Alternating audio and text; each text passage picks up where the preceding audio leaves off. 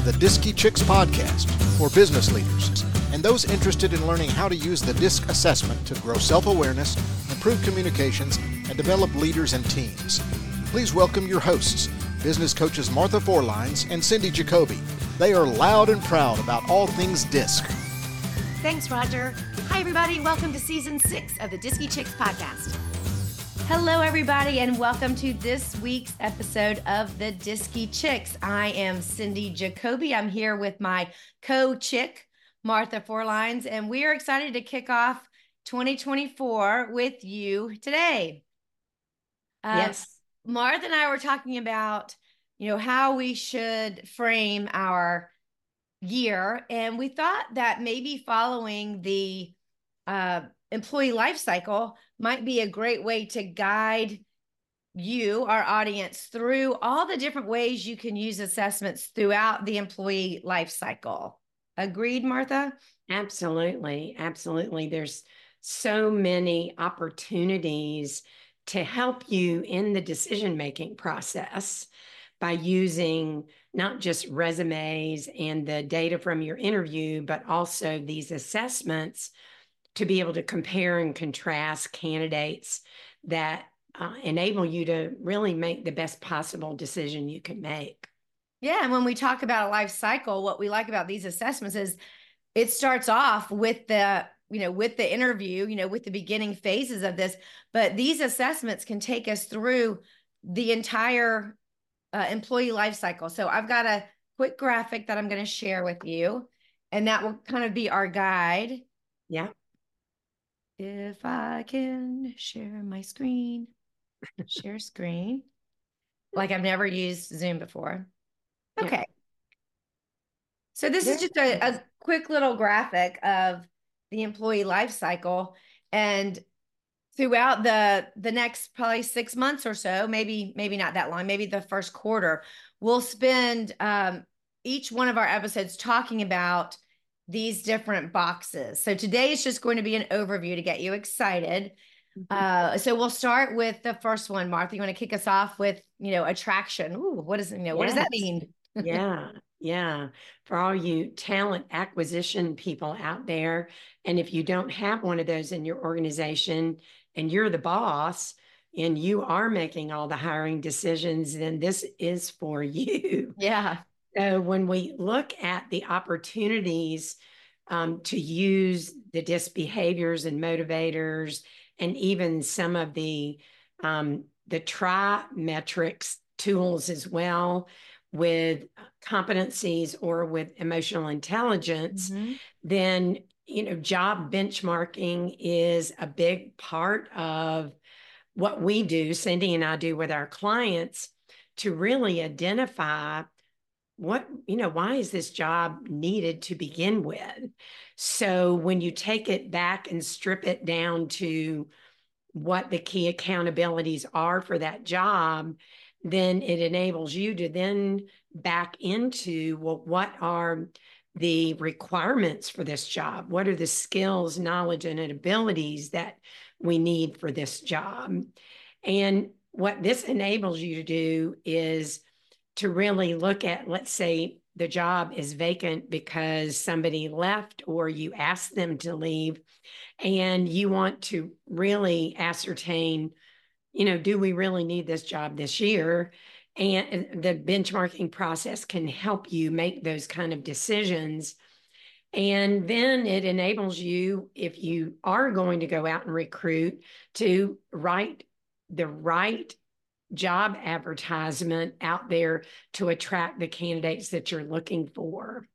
And then all the way through to, okay, now you have to have a job description that really puts all the details in there about what expectations you have for the person that you're hiring in this role. So that's a lot bundled into one, but it is a huge advantage to be able to, again, get more data for you to make the best decisions that you can for your business. I'm really looking forward to doing a job benchmarking segment. I think we've done some years ago, but Martha's right. A job benchmark is basically a job profile where you really just you're honing in on this job. I know so many people, so many clients that will pull a job description, off the internet, and they'll post it, and it has nothing to do with their culture and all these other things. And so when you do a job benchmark, part of the output of that is enough information that you can tailor a job description and a job advertisement that's specific for this job and for your company. And so you are attracting, this is why, we say attraction on here.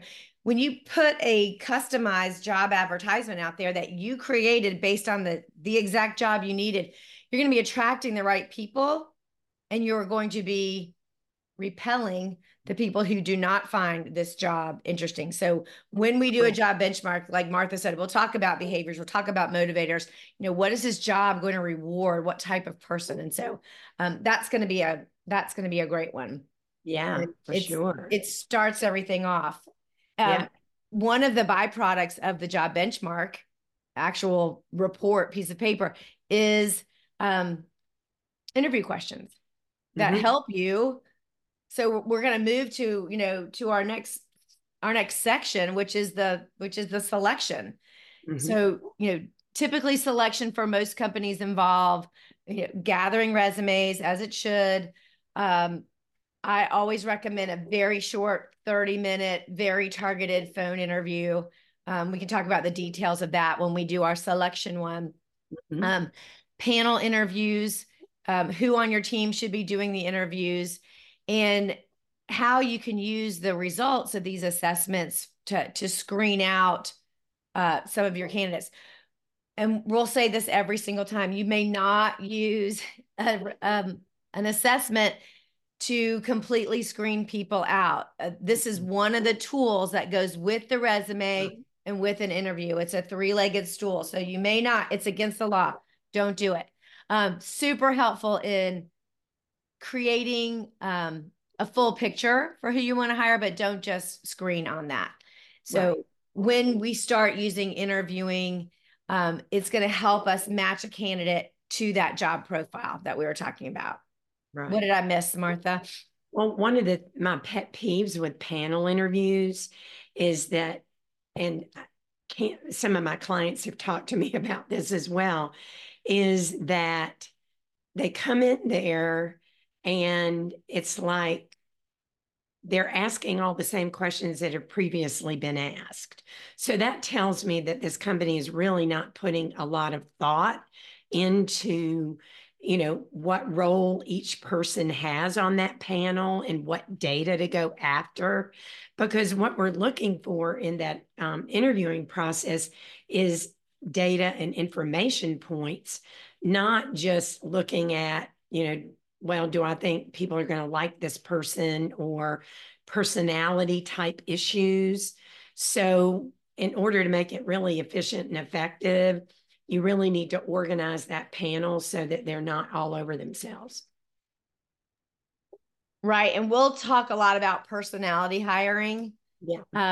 Because people fall in love with the people they interview, and that doesn't mean it's a good job fit. So this job benchmark takes the emotions out and strictly goes by data. So we love that. Yeah, absolutely. So the next, once you've chosen them, how do you integrate them into the system? And that's through onboarding. Yeah, and onboarding is such an important step.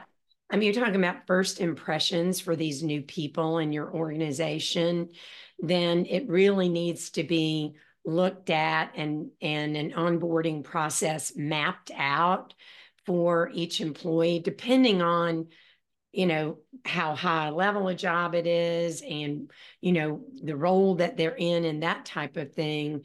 But it's really critical to have that great first impression so that you have people from the get-go that you've snagged them and they've almost are, eating the cookie about your culture and wanting to stay, right? That's going to be another one of my favorite days, because I love onboarding, and we've got some great tips for first day, first week, things like that. Assessments come into play. I don't want to give away the whole thing, but I typically will review the assessment, that this candidate received. And I also will compare it with the job, description that we, or the benchmark. Say, hey, here's what you scored. Here's what we were looking for. Here's some gaps that we want to address right away. And here's where we think you're going to do beautifully. But we'll talk about that. And another teaser for you all is that we do have a comparison report that we dearly love, where we can compare the candidate's profile to the manager's profile. Yes. And see how complementary they are or how different they are, which usually leads to them being very complementary. But that also helps in the decision-making process from my perspective. Yeah. And the last part of onboarding, I would say, is that every time you add a new team member, that teaming cycle starts over again. So that's another thing that assessments can help is, mapping things out and putting people on a team wheel and seeing where this newbie is going to fit in. Are they bringing in something completely different, or are they going to fit right in with the rest of the team? So yeah. Okay, onward, Martha. Let's look at development. You want to talk about that one off? Yeah, I mean, once you get them on there and they're working in their job, then it's time to start developing them and making sure that they are, where they need to be in order to fulfill that job description that you created. And we'll talk about, giving one-on-ones and how that assessment can help you deliver a one-on-one a little bit more smoothly, on the level that employee is, how to give feedback, mentoring, coaching, and just regular skill development. One of our assessments that Martha mentioned was the TriMetrics. The TriMetrics, that's try. So there's DISC, driving forces, and then often is the competencies. Those are skills. And on day one, how that employee feels about their skills. And so what skill development do you need? TTI has a development plan where if you choose a couple of skills that somebody wants to develop, you can plug it into their system and they'll print out, a 2 or 3 page development plan that helps give suggestions for that. So we'll talk about that, and we'll talk about, again, that feedback and giving reviews, things like that. Right. And it's so important to remember that, this person needs enough time in the seat for you to be able to identify where the skill gaps may be, or maybe it's just a little fine tuning of a skill gap. But yeah, you need to give them enough time to kind of get their legs, so to speak. So, and hopefully as we move to the green box of engagement, that they're going to get them set up to just, really be rocking and rolling. Yeah. And inevitably, and I'm a believer on performance reviews, that you're giving performance feedback day to day. Yeah. Not you give them a review once a year and they get blasted with stuff that they never saw coming. So I'm glad you said that, Martha, because I'm not a fan of performance reviews, because I feel like you need to be giving them. So you finished your sentence with what I was going to say, once a 6 months or a 1 year review, worthless if you haven't been having ongoing conversations the whole time. Yeah. And the employees want that. They really want to be able to engage you in conversations, assuming you've created an environment of trust and they feel like they can tell you, I'm struggling with this. This is something I need help with. I mean, what a gift when they come to you like that versus I'll see you in a year and tell you how you're doing. Right. So if you're having that ongoing performance dialogue, they're going to feel safe doing that, in my opinion. Yeah. Okay. We're on board with this. Folks, we don't rehearse this. So if we disagree, we're going to tell each other. That's okay. That's right. There's more than one way to skin a cat. So, right. When we talk about engagement, we talk about, how the employee is spending their discretionary time. Do they phone it in? Like, do they come in and hit the clock and leave, hit the clock when they leave and they never think about work? That's not an engaged employee. So how can we engage that employee and, make them think about work in a healthy way when they're in the shower or when they're going to bed, come up with some great ideas. So yeah, it's always being in the water for me that helps me come up with ideas. But another thing also to remember is with the kind of using this as a development tool is that employees really, want to make a difference. I mean, I'm a positive of that theory, X and Y, that they come there with good intentions. yeah, And I think if you view it that way, then you can develop that one-on-one relationship with them and get them acclimated to their team in an easier fashion.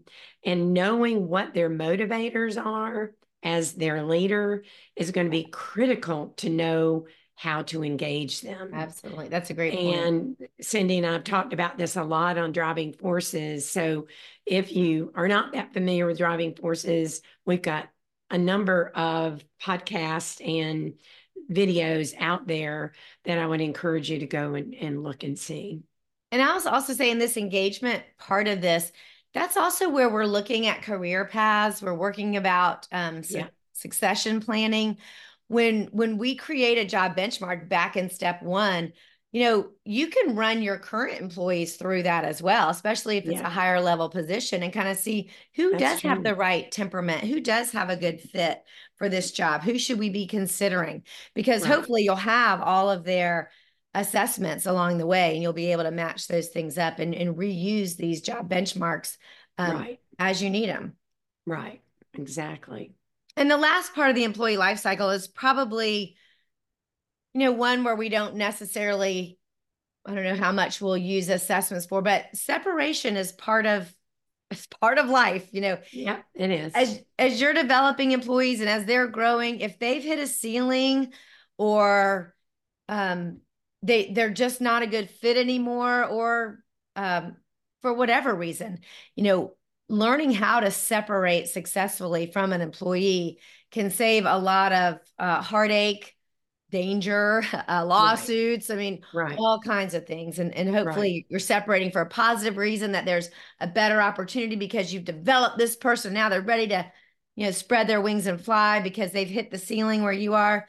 But if things aren't working out, if you've been doing all these things along the way, separation should just, hopefully be a natural end to what's not a great fit, or the role grew in a different direction than the employee.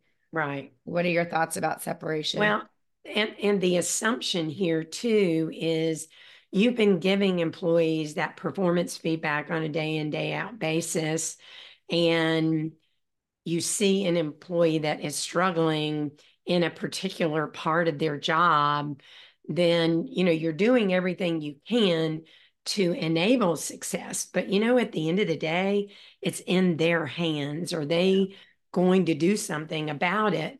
And then if you get to the point where you started some progressive counseling and discipline with people, then you put that performance improvement plan in place. You've given the exact path to success to stay in the job, but it doesn't happen, then, you've done all that you can do. You've and done sometimes all that you can do. They'll tap out. They see it, when they see it on paper. Yeah. Like, you know what? I always say, if you don't want to do this, we totally get it. We love you and we will let you go, and wish you well. If this is not what you want to do. And so that's why this feedback is so important. Nobody wants to go to work and do a bad job, back to your other point of assuming positive intent.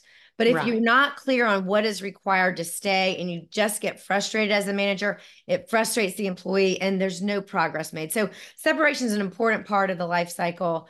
Hopefully you only do it when you have to, and it works for them as well in the best interest. I'm going to stop sharing. Yeah. Okay. Excellent. If I know how to stop sharing, stop sharing. Okay. I saw red. I thought I was going to close out the whole shebang. Yeah. So I think we've got Martha and I are very low C's, as most of you know. And so this much planning is a little terrifying for us, but what'll be funny, Martha, is if we come back in 2 weeks and we forgot we did all this, and then we just go off onto some other topic. But I think we can remember that Yeah. We're going to stick with the employee life cycle for a while and Yeah. really talk about job benchmarking and getting that data down on what the perfect profile is. We'll never get that exact person, but no, I'm pretty close. Yeah, for sure. For sure. Right. Well, thanks for joining us today. We really appreciate that. And Happy New Year to everybody. Hope you have a great year this year. And if you want to contact us, you can go to diskichicks.com and we've got a contact opportunity there. Also, you can see us on Facebook. That's where we have the actual uncut videos. And we also have all the podcasts at diskichicks.com. So, and you they're can find them on the Spotify and all the all the of real cool things. Yeah. It's really weird. Yeah. It's right. I'm right next to Megyn Kelly in my library. I feel so important. Excellent. All right. Well, have a great weekend. See you in a couple of weeks. Thank you for listening to the Disky Chicks podcast. Never miss an episode by subscribing today. To learn more or start a conversation with Cindy and Martha, visit the Disky Chicks podcast Facebook page.